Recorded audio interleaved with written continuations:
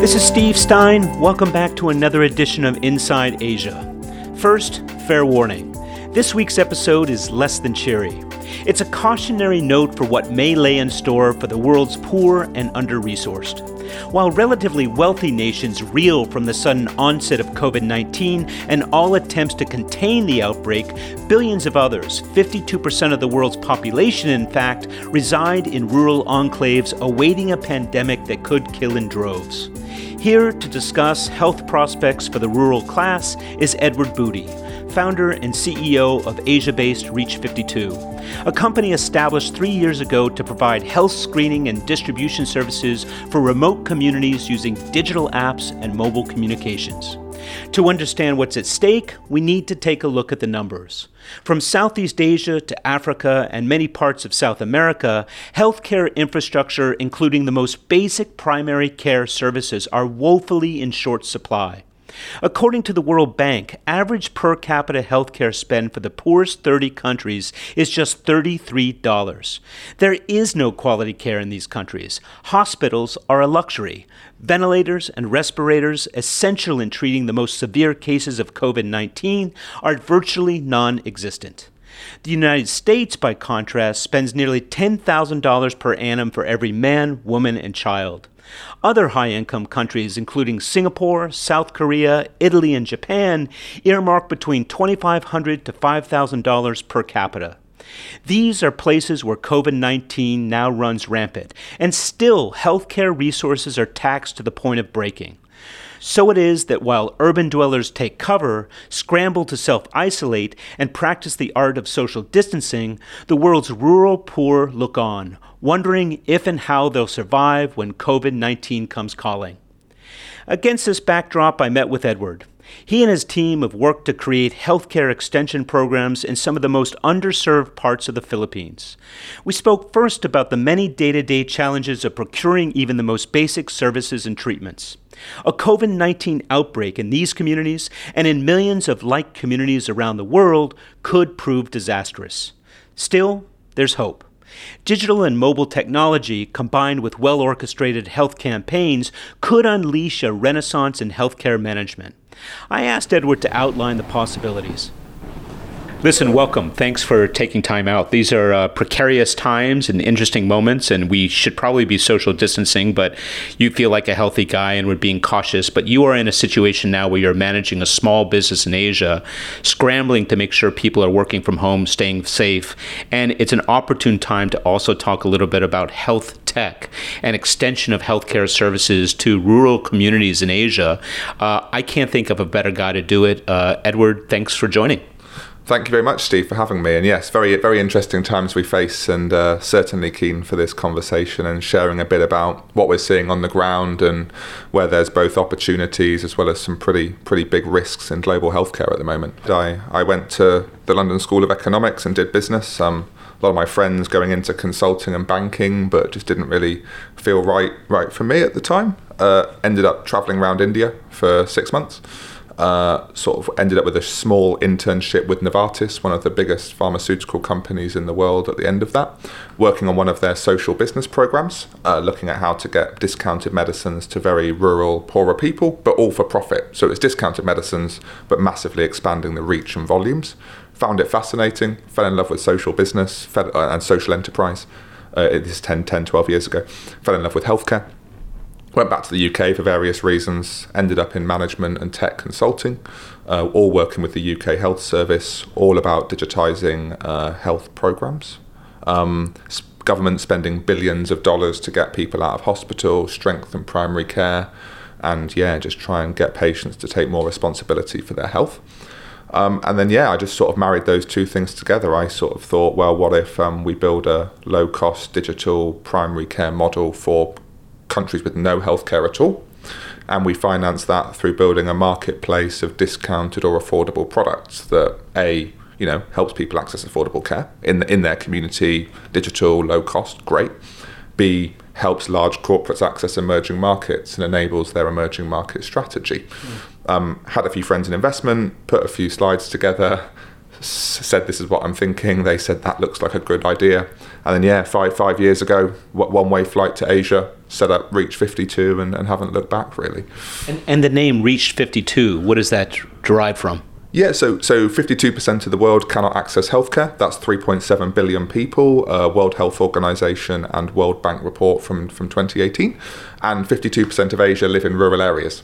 So our thesis is that the 52% lack access to healthcare at a global level, but within Asia there is this rural population that are 1, 2, 3 hours away, more 5, 12, 15 hours away from your traditional medical facilities, pharmacies, hospitals, clinics, etc.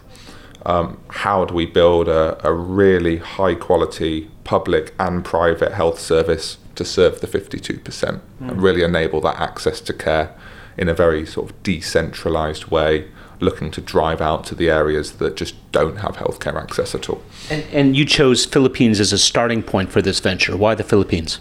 Yeah, well, firstly, we're Singapore headquartered as an organisation. That's for all the obvious reasons in terms of strong legals and good IP protection and so on and so forth.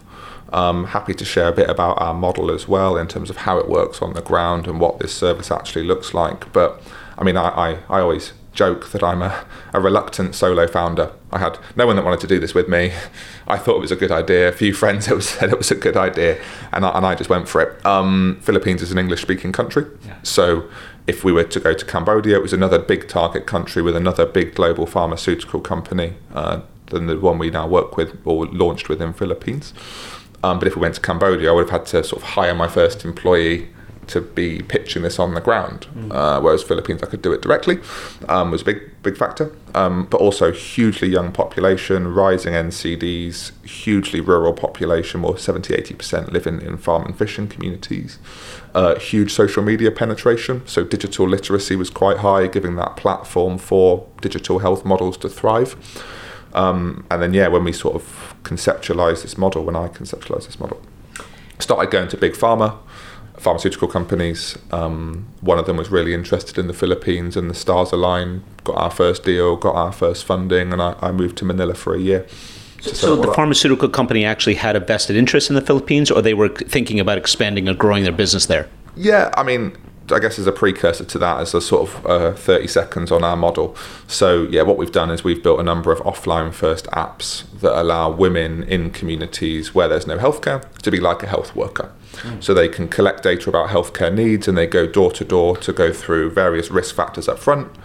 We then work with that data and the government to design outreach campaigns, so the women then provide health information. We organise rural screening events. If we know a kid hasn't had vitamin A in house 26, we distribute that vitamin in partnership with the government because we got the data up front. We organise rural clinics, and we really just look to work in partnership with the government, using women on the ground, using offline first apps, because about 60% of our communities don't have access to the internet, to provide this last mile health support. So starting point is data collection. Data collection, extend reach to government services. Obviously, we'll probably come on to this throughout the conversation, but the government services do have limited resources. Often one doctor for 70,000 people. In the UK, it's one doctor to 8,000 people, and we say we've got a broken health system. It's like different level of understaffing and lack of resources. But so we're looking to collect the data, have these apps. The women become a sort of last mile extension of traditional primary care infrastructure, working with the government. However, we've never really taken any grants or donations, albeit this is a social cause, that the women also order and distribute affordable products. So we've got a second app, which is a marketplace. There's discounted medicines in there for diabetes, hypertension. We've got low-cost insurance plans that we're bulk buying from a discount from the biggest insurer in the Philippines and soon Cambodia as well, which was our second launch country. We're starting to work with diagnostics and screening kits, and we just work with the big global companies, negotiate discounts, connect to government services first. Huge gaps. Philippines, 80% of your healthcare is paid out of pocket. You can also go to the same women and we'll get you a discounted screening kit or a discounted medicine or a NGO vitamin for your kid. And it's just a standard marketplace model like Amazon or eBay, where we take a small commission, we manage the last mile logistics, and really look to drive public and private services deeper into communities where they just don't exist at the moment. So in effect, it's doing your market research in rural parts of the Philippines and then selling them what they need. Yeah, that's a much more simplistic way of putting it. Yeah, selling or firstly, yeah, exactly. Yeah, we understand healthcare needs, and that's really fascinating for me, right? And it's worth having a sentence or two on that. Some community one, village one, you go to them, it's diabetes is the problem. You go literally to a community, 20 minutes motorbike ride away, and you get like weird spikes in kidney disease. And this is where you get these national stats, right? Diabetes is killing us, or heart disease is going through the roof. Sure. But within village 1 and village 2 that can be right next door, the needs are different. And we look to take this micro personalisation approach by collecting the data and then, connect to government services, sell them what they need, what they want, negotiate the discounts, open up these markets for private sector, and just try and make the whole health system work in a different way for lower income people. As a general trend, I mean, do you see this push, the push of the things that are infecting urban Asia now starting to trickle into the rural parts of those communities? I mean, yes. I mean, there's almost like 3 categories, right? You get hyper-urbanized, McDonald's, Starbucks everywhere, lifestyle diseases going through the roof, unhealthy environments, simple. Where we're working is in this sort of 1 to 5 hour away from the healthcare provider. Yes, junk food and other unhealthy habits penetrate there. Diabetes and hypertension are the biggest conditions. However, income levels are $100 per family per month, maybe sometimes less, sometimes more. So you got the Western lifestyle diseases come into the communities because they're easy, the supply chains of this junk food reaches them, sort of principle, but their incomes are still at that level where they can't afford to treat it, which is where we come in. But then on the flip side, a story I do like to tell is I was determined to do a really hard community right when we first started, and it was like 12 hours, dirt roads, 4x4s, hiking over mountains, right in the northern tip of the Philippines. We launched there, we did the data collection. These guys are cut off, these communities are cut off. No diabetes. Yeah. They eat rice, they eat what we'd call in Singapore organic home cooked vegetables, farm to table, whatever you want to call it. That is their lifestyle. They are farmers. The top cause of death was old age and accidents. So we couldn't work there. There was no need for medicine, or significantly less need for medicine, because the people were naturally healthy as a result of their environment. And we do have to consider that for ourselves, for myself. The environments in which we live and the way in which we live our lives is ultimately the cause of our health system's unsustainability.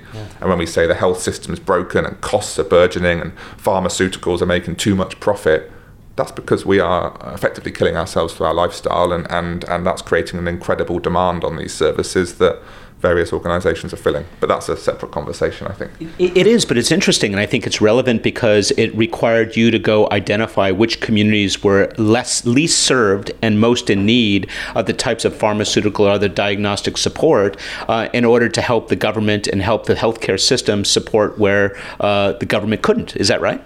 Yeah, exactly, yeah. And you sort of get this, it's often called like a missing middle or a semi-detached community. High-income people, obviously fine, buy the medicines, $10 a month, affordable.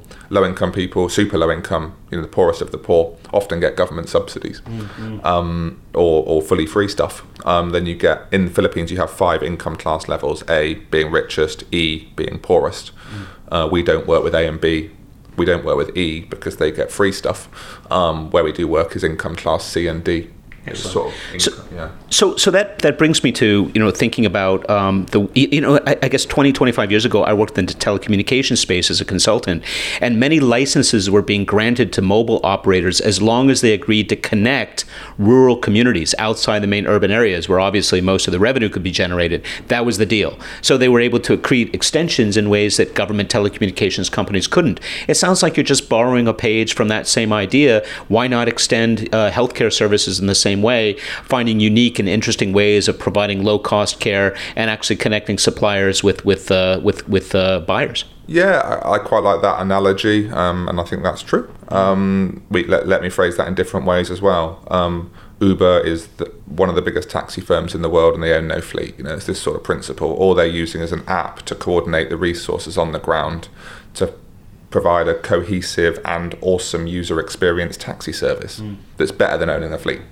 So we're taking the same model. You can also talk about Airbnb, right? They've got no apartments, but it's a great hotel booking service. All we're doing is we're taking the resources in the community, empowering them, giving them tech, and coordinating them in a way that allows a really cool service to be delivered. It's just that we're health, not hotels or taxi services. Let me ask you this. You mentioned that you are in partnership with a pharmaceutical in the Philippines. How do you guard against the idea that that pharmaceutical organization is looking simply to push its own products versus serving the interest of these communities, whatever they might need? But big pharma don't want it. The idea of the bad PR of evil pharma company works with cool startup to rip off the poor headlines is not what they want. A lot of them are maturing in their thought process with things like the Access to Medicine Index, which is a scoring of how socially orientated big pharma are, becoming a big part of their organizational culture. So a lot of them, I think, do care. I don't think it is the big bad evil pharma all the time anymore. Some of them are, don't get me wrong. Some products are, don't get me wrong, but there are good parts of pharma that we tend to work with. And these are often people that came from the big NGOs, that came from Gates Foundation or something, that are just deploying their impact in a different way. It just hasn't been a problem. But firstly, to answer the question more directly, we are never exclusive. Everyone is open to competition. I say we are a virtual pharmacy, and if you're working with Watsons, or for our American listeners, Walgreens or CVS, we don't care who fills our shelves. We provide customers what they want to buy, and we can walk into a Walgreens or a Watsons, and if we want to buy the cheapest, we buy the cheapest. If we want to buy the premium, we buy the premium. But that is customer choice, and we are no different. We are a virtual shop for lower income people, and we fill the shelves of our virtual store, and it's ultimately patient choice. And does that require you then to regularly go out, recruit suppliers into your system so that there is a variety and sufficient supply to meet the many needs of your ultimate clients? Yeah, it's a balance, is the way that I'd phrase it. So firstly, we started off with a couple of absolutely fantastic pharmaceutical company partners that funded various parts of our expansion and provide product. We didn't want to grow too fast. We wanted to prove the model. We are very proudly a 3-year-old startup, obviously serving about 53,000 people now. And we had a really nice 50,000 people that we could just trial this all on. It wasn't about making it too complex too early. The supply chain's tough. Selling insurance is tough and regulated. Getting people on the platform is tough. And so you haven't mentioned that. You sell insurance as well as pharmaceuticals or other diagnostic services. Yeah, exactly. Yeah, we do. Insurance is actually our biggest seller, to be honest, of what people need the most. And we're also moving into over-the-counter medicines as well, which we're just launching next month, subject to COVID-19 not blocking stuff, which it is quite a lot at the moment. But the only thing on the marketplace, and in terms of maximising the choice, we do still have a degree of gatekeeping that we have to do. For example, with insurance, it's quite complex. Even when I buy insurance, trying to compare two plans is pretty tough because they all the small print and all the stuff. Oh, it's impossible. Yeah. So with lower income people, for example, with the insurance, we do have to do a degree of filtering because having 10 plans is not going to help anyone. We're going to confuse the hell out of people because I couldn't understand it, let alone people that have never bought insurance before. So there we are having to do a bit more what I'd call like marketplace management. But for medicines, if it's a generic product, amlodipine or one of these main products for hypertension, for example, we can have 10 versions of it. It makes no difference. They're just different prices. It's the same product. So what's the plan from this? So if you among these 50,000, this variety of rural communities in the Philippines, I guess largely aggregated in a certain section of the Philippines, what are you looking to learn? And with that learning, what do you then hope to do? Yeah, of course. Yeah, that's a good question. So firstly, as I say, the whole initial model was let's build a last mile health service for this rural, remote, semi-detached community, connect to government service, extend government service, never take a grant. These are out-of-pocket markets. People have to buy stuff anyway. Let's make it cheaper. They can buy stuff. And in the process, we're opening up a business for socially minded corporates that are happy to discount. It's just been trying to prove this. We've now got it off the ground. We got insurance live in December last year. I guess learning wise, oh my God, like so much stuff.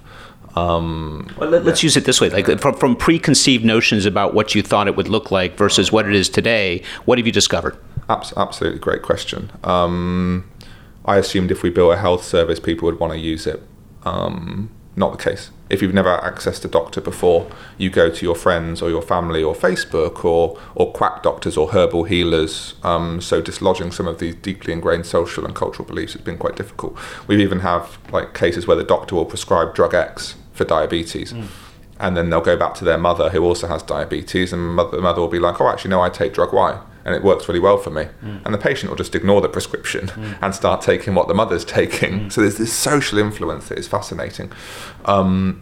Dependence on telcos. You mentioned telcos earlier. They all say they've got 80% coverage within the countries. They don't. 60% of our communities do not have the internet. So the dependence upon and payments as well. Great, selling medicines, cool. These are unbanked economies, so that means we have to transport cash around the communities. Huge risk, barrier to scale. So great to talk about digital health. If the underpinning infrastructure isn't there, just makes life hard for sort of social business models like us. Makes it hard for distributors to do supply chain innovation because you ain't got the internet and you haven't got payment systems there. You haven't got Visa, right? It just doesn't exist. Government relations, easier and harder than I thought. On one side, you go to some communities, corrupt as hell, want bribes. We don't work there, never paid bribe, never will. On the flip side, you get governments that are so engaged and so on it, and you have this sort of, not feel sorry for them, that's not the right phrase, but they're just such lovely, committed people, they get it. And then you look at their health budget and they've got like $25,000 US to serve 70,000 people, you know, and just like the amount of funding they have is just so weak, and it sort of changed my mindset about how we want to support them. And yeah, there's a whole range of other issues there. I've actually just written a piece for LinkedIn and other channels, which is the 10 biggest challenges we face, that will be published in next week. So perhaps we could link that in this podcast as well, so we can look at that. But it actually details a lot more about these and sort of 6 or 7 other key real obstacles that we've come up against that we didn't expect. It's and that'd be great. And I, it also brings me back to a lot of the discussions that telcos in the region have been having about they have an opportunity to become the next bank, or therefore the next service provider. And they also talk about digital health. Why aren't the mobile providers in Philippines and elsewhere doing what you're doing? Is there any reason why they can't? Is it resources, or is it they don't see the business case yet, or is it because they're just too constrained with other requirements? Yeah, I guess I'm not a telco guy overall, so it's hard for me to like really give the detailed analysis of that. But well, I guess thinking more in terms of if anybody had, if you will, the infrastructure in order to serve in a health tech fashion, it would be the telcos. Therefore, why aren't they executing on this? And if they are, where are they doing it, and how are they doing it different? I mean, when we started, we were looking for models like this. There's some quite nice models in Mexico where people pay $5 extra on their phone bill per month, and they do get access to primary care physicians on the phone. There are some successful models in India. Some of the big telcos in Philippines have set up telehealth services. It doesn't seem, I would agree, it doesn't seem to be working or taking off. I think that's a mixture of reasons when I'm thinking about it on the spot, right? Firstly, the regulation's quite prohibitive. It's again one of the biggest challenges that we face. If you want to write a prescription, if I wanted to write a prescription for you for diabetes now, it has to be a face-to-face interaction. Yeah. If I want to give you a prescription, it has to be a bit of paper. That is written into law, so it doesn't. So yeah, we can set up a telehealth center in Manila, in the capital of Philippines, with 100 doctors. Great. All we're going to be doing is providing you friendly advice. I can't tell you you've got diabetes. So there is a real limit to what these guys can do. E-prescriptions aren't allowed. There's thin margins in it. These people don't often pay for credit, and or phone balance. Invest in their telco. And then on the flip side, the other thing that I constantly think about is by going down this model, you don't get the people most in need. Like if I think about it in pure commercial terms, right? Older people have more diseases, they need more medicines, they would spend more money. However, the older people are also the ones without phones. So I think what happens with the telcos, I'm speaking really generally there, right? But roughly speaking, the more young people are more digitally able, more able to consume more able to consume digital services, but are less in need of consuming health services. That's fascinating. So a demographic challenge. Yeah, exactly. And that's something that we're struggling with. We do a lot of work with Facebook at the moment, or last year especially, and we are building Facebook Messenger chatbots. People can chat, get health information, reorder medicines, and. awesome, but the people that we need to most support are over 50-year-old males and females with complex comorbid conditions. They're not generally using Facebook Messenger. Yeah. So we have to maintain this full offline channel, women in the communities, offline apps, because that actually serves the people most in need. But then you also have to enable this digital solution. But that, I haven't been to touch wood, haven't been to the doctor for 5 or 6 years, and therefore I wouldn't have spent any money with the service that I've built because, luckily I haven't needed medicine. So I could be consuming the services that Reach 52 provides, but never actually giving back in a marketplace model. And I think it's something around that might be a challenge as well. Yeah.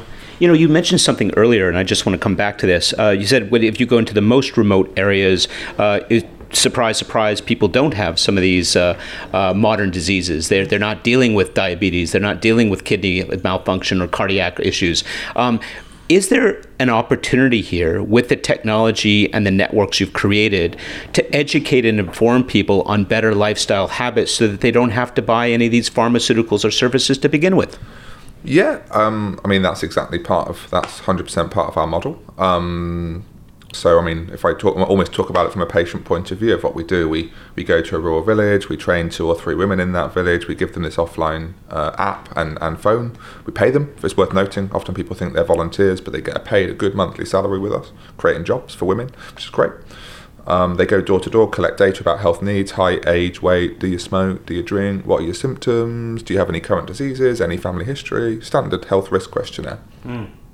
Within the tech, we can actually build programs. We call it the E&O module, engagement and outreach. So let's just say we'll run an algorithm through the data and say we want to do hypertension screening, high blood pressure.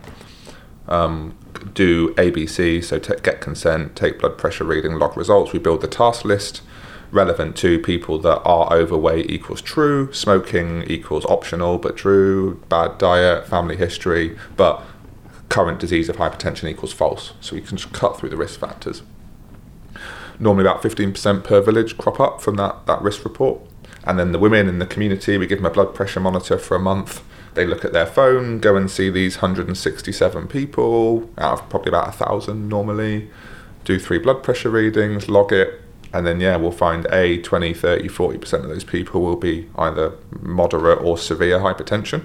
So we diagnose active cases, and don't get me wrong, this is one of the biggest killers in the Philippines. 17% of deaths globally is due to high blood pressure and hypertension, or at least it's a causal factor. So we help these people know that they've got a disease, diagnose. For the other 50% that don't, it's exactly that. It's lifestyle advice. Seriously, you're on a path to an unhealthy lifestyle and potentially early death. Act now. And we are trying to be very direct in our messaging, and also that you are, I think we have this sort of immunity as human beings that even if you're overweight or drinking too much or smoking too much, you assume you're not the most unhealthy person. I probably live quite an unhealthy lifestyle, but I don't think my ego can take it. So I think I sort of tell myself that I'm not. But by using data, if somebody came to me and said, look, Ed, we've looked at your lifestyle, you're in the top 10%, mate. Like, seriously, change it now. Otherwise, you really are. And here's the proof. And stratifying the population in that way is exactly something we do. And we also try and do it village by village. So like you'll say to village, look, your hypertension is like double the village next door. You can sort of start to play on some of these social sort of insecurities, maybe I'd call it. But by presenting people with data, making it targeted, making it personalised, and really contextualizing it in the broader community is exactly something we do for multiple conditions, not just hypertension, and it's really important. Don't you set up an interesting dynamic with this? Because in some ways you're putting the pharmaceutical companies in competition with the government, because ultimately public funding goes to support these people who are, let's say, diagnosed with hypertension, and then the government has to pay for that treatment, I guess is the way it works, unless you need to be insured for it, so that, again, the pharmaceuticals would say, well, we want to sell our product, as they naturally would, and the government says we want to move towards prevention so that we don't have to pay for those services. How does that dynamic play out in these rural areas that you're talking about? Yeah, well, firstly, to be just direct, I'll challenge those assumptions. The Philippines health system is 80% out-of-pocket paid. the government is paying 20, 30, 40, 50%, depending on the area. The government spending is very much hospital focused. Okay. If you have kidney dialysis or something and you need to be inpatient admitted, that's what the government funding's centred around. If we're talking about primary care clinics, rural areas, often the doctor's time is covered. There's 4 medicines for hypertension, one hypertension, one diabetes, one antibiotics that's available for free. But because of the complex supply chain, they stock out about 70% of the time in our areas. Okay. So the doctors, if you imagine you go into a clinic, the doctor's there, but the doctor's got no test strips to give you the diabetes test, you pay for that. Or you go to a private clinic in the next town that's 3 hours drive away. You want a medicine, the doctor sometimes has stock, they sometimes don't. You might think the doctor has stock, turn up to get your free medicines, oh sorry, it ran out last week, the next delivery's in 3 months. So yeah, the government isn't paying for this stuff. Okay. It is happening. Universal health coverage, or UHC, is coming, but the prevention agenda is more important for people's pockets. And I mean, this is again one of our big learnings, is that people don't prioritise what I call silent conditions. So I'll tell you you've got hypertension, but you can't feel it. It's just there, and it's not hurting you. And the analogy I like to draw, and the biggest reasons that we see people taking action is pain. If you fall off your motorbike, break your arm, bleeding everywhere, you get help fast, right? If it's hypertension somewhere and some guy's told you about something that you don't understand, you might start, you often don't.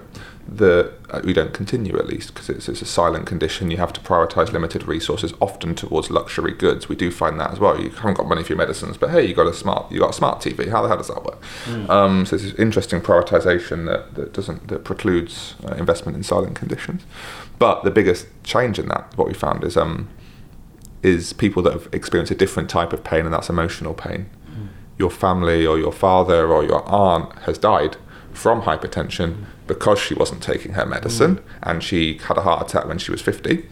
Those people that have had that emotional pain take their treatments like clockwork. It's been a really interesting, we only learned this probably back end of last year, and it's a very interesting way to invest in health. And again, not in an evil way, but it's part of how we're doing public health campaigns now, telling these stories and really looking to amplify the truth of what happens, right? Yeah, it also comes back to what you said about the health histories, going in, asking the questions, asking if there's any trace of this type of disease or a death in the family. That gives an indication as to what the triggers might be to persuade people to take up different types of healthcare support or service. Yeah, exactly. And I mean, it's something that we haven't quite got this off the ground yet. I'm trying to get it funded, but the idea of, we talk about precision medicine, right? We have different diseases, and you could, if we both got cancer now, you might have different genotypes or whatever it is, and they can make very targeted therapies. I believe public health content and information sharing should be the same.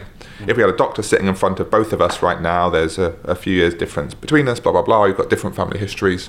The diabetes advice they would give us, based on hearing our stories, would be different. If there was a South Asian male, an Indian guy, sat there, completely different. These guys have got a genetic predisposition. If there was a 16-year-old athletic girl sitting in the room, different. Yeah. So why don't we take a precision approach to content and public health campaigns? And that's exactly what we're trying to build. So capture this metadata almost about the person. Yeah.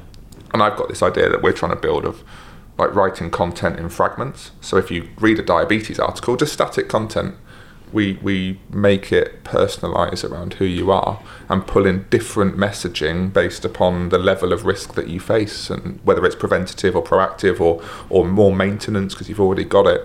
It should be changed. The one-page diabetes summary should be changing for us all, but fundamentally no one's building that, and that's something we're looking at really heavily. Yeah, and of course this is the big hope of big data and artificial intelligence. Once you can do that and you have the data sets, you can start to parse it in such a way where you can tailor the message to different communities in different ways. So, but a ways off, but nevertheless, it's the great hope.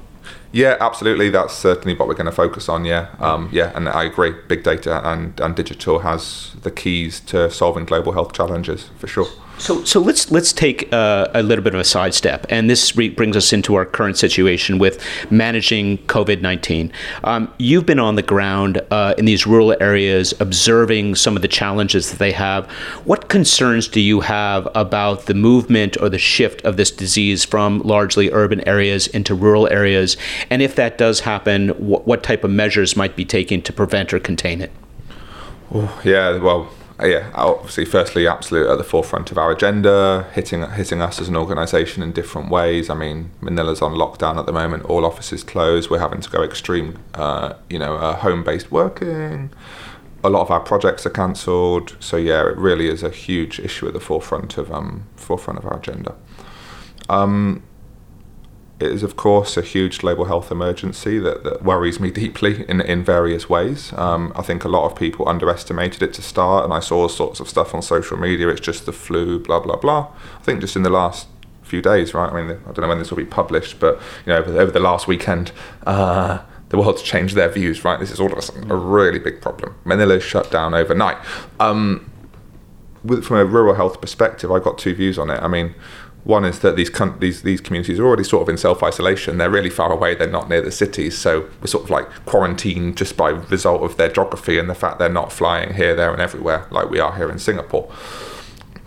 But yeah, on the flip side, if it does start to balloon in India, or 80% patients pay out of pocket, lots of cash in hand labourers, people that aren't going to call in sick to work because they need to get paid, and then a very weak public health system that doesn't have, we're talking about the lack of defibrillators in Italy, and they're running out. I look at these health systems, and there are no defibrillators in these areas. Yeah. These people are going to die, right? It's a death sentence, not something that's going to maim you or be a source of morbidity. So yeah, it does worry me. But then that said, I thought you might ask me this, right? And I was thinking about this on the way over. It's worrying, but we shouldn't just centre it around COVID and a lack of COVID-19 preparedness. These health systems are not prepared for anything. Like, come on, you've got basic diabetes. They can't help you. They've got no test strips. They've got no medicine. You have a heart attack. They often can't help you. So it's not just about COVID-19. It's just the fact that primary care, last mile health systems have been chronically underinvested in. There's a lack of data. There's a lack of integration of government services. There's been a lack of planning for this and indeed modern lifestyle diseases that's causing issues in the quality of care and availability of services for everything. But then there's also the danger of divergence of healthcare resources to manage COVID and away from primary care. What kind of impact will that have? Yeah, I mean, we're already seeing it, right? We're doing what let's call it like routine healthcare. Appointments, getting medicines, getting insurance. It's just you're always on, always there. Healthcare. The governments in our our regions are completely paralysed by this, right? So they've stopped all our programs. Please pause while we work out what this is. So as a result, if you think about, sort of again speaking loosely and broadly, all the government resources are looking at COVID. How many newborn babies aren't getting the care they need? How many aren't getting the vaccines? How many we because of the lockdown in Manila, we dispense all our medicines in Manila. Flights are cancelled. We can't get medicines to people. That's the reality on the ground, right? So other health services are grinding to a halt, and that again, I'm not saying COVID's not a problem. It should be the priority. It is a global health epidemic. But other things are falling off the radar and other operations are ceasing. And I think that the COVID might, in principle, never reach these communities, but they're going to die of other stuff while we're planning for it. So it's a very tough balancing act. Yeah. So we're talking about if you take these communities in the Philippines, multiply them across South and Southeast Asia, ex-China, we're talking about potentially 2 billion people being exposed to being exposed to the possibility of not having access to primary or basic needs, regardless of whether or not it's COVID related or not. Yeah, I mean that's certainly the way that I see the world. I fully agree with the government and the global community's fear of COVID, but I just look at it and say, well, that's just another thing these health systems can't deal with. They also can't deal with cancer, right? And that's one of the biggest killers on the planet at the moment. And yeah, as I say, we are obviously looking to support the COVID response. But at the same time, I do think there needs to be a global community shift just to accepting the fact that primary care needs to be strengthened for everything. We should be investing in that. If those primary care systems are stronger for general diseases, if and when something like COVID-19 happens again, we'll be better prepared. Do you think this crisis will elicit that kind of response from the public-private sector, that we do need to double down and start to invest and support our communities in ways we've never dreamed of before? Again, I was just, we're doing our COVID-19 response, and we do have a slide on this at the front. I think telehealth, as we talked about earlier with the telcos, right? Telehealth has never really been adopted. Let's put it that way. Even me, if I go and see a doctor, I prefer to see someone that touches me versus speak to them on Skype or a video call platform. COVID is forcing stuff like this, and I think as a fallout of this will be that telehealth will be here to stay. We'll actually be forced to do it, and that's quite convenient, and we'll do that again. I think regulation will have to change. The government will realise that the lack of doctors and their weak health systems need innovation, and they'll have to relax the laws. So I do think this will be I hope that this will be a wake-up call, and I can see some of the things that we adopt for COVID sticking, such as telehealth, and I can see innovation being needed due to the fear of this recurring, that will also lead to regulations changing and people, for example, health insurance. I know a lot of friends in Singapore even that aren't insured and are scrambling to buy health insurance. Again, speaking commercially almost, I see insurers getting a huge boom off the back of this. I looked it up in my travel protection, right? It's logical. People are scared, it's emotional, they don't feel protected. I bet there's a lot of people shifting up to the platinum plans of their insurance right now.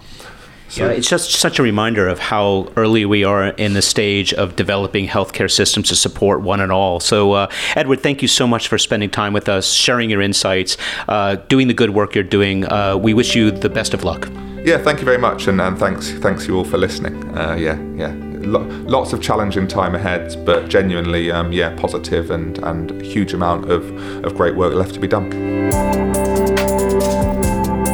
That was my conversation with Edward Booty, founder and CEO of Reach52, an Asia-based health tech startup attempting to address the healthcare needs of the rural poor. Sometimes it takes a major crisis to shift the foundations of traditional thinking and rattle complacency. Rising healthcare costs remain a leading concern for virtually every country in the world. In the poorest, it's an effort just to provide the very basics. In wealthier, industrialized nations, it's a matter of meeting the expectations of populations demanding high-cost and high-tech care. It's an elusive affair to find the right balance. In this week's Asia Insider Minute, we contemplate the possibility that post-crisis, healthcare policymakers will rethink the premise of our modern healthcare systems. The new normal calls for preparedness and broad-based access to primary care. That exists to a large degree in places like China, Denmark, Cuba, and the UK, but not in the US, where the price of care is too high and healthcare insurance still limited. Throughout Asia, some markets have thrown in with the Western model and are now moving towards hospital-based curative care.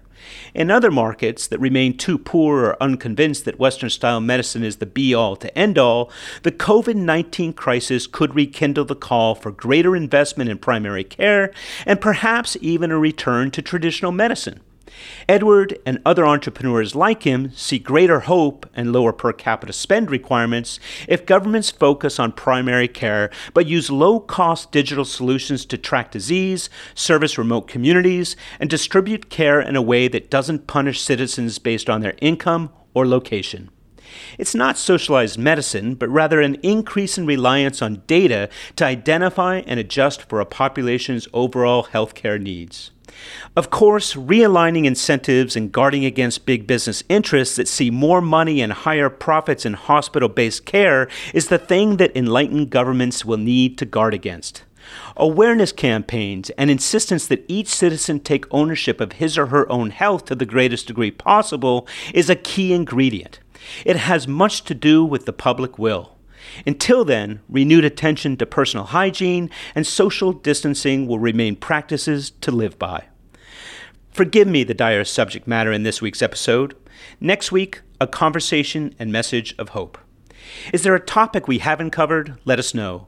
To subscribe and download any or all of our episodes, visit Inside Asia at iTunes, Stitcher, or Google Play, or comment and rate the program on Facebook, Twitter, or LinkedIn. Don't have time to listen, but want a quick synopsis of our discussion? Then sign up for the Inside Asia newsletter by visiting us at www.insideasiaadvisors.com. Scroll to the bottom of the homepage, fill in your name and email, and start receiving our weekly update. Until next time, this is Steve Stein saying come in from the outside on Inside Asia.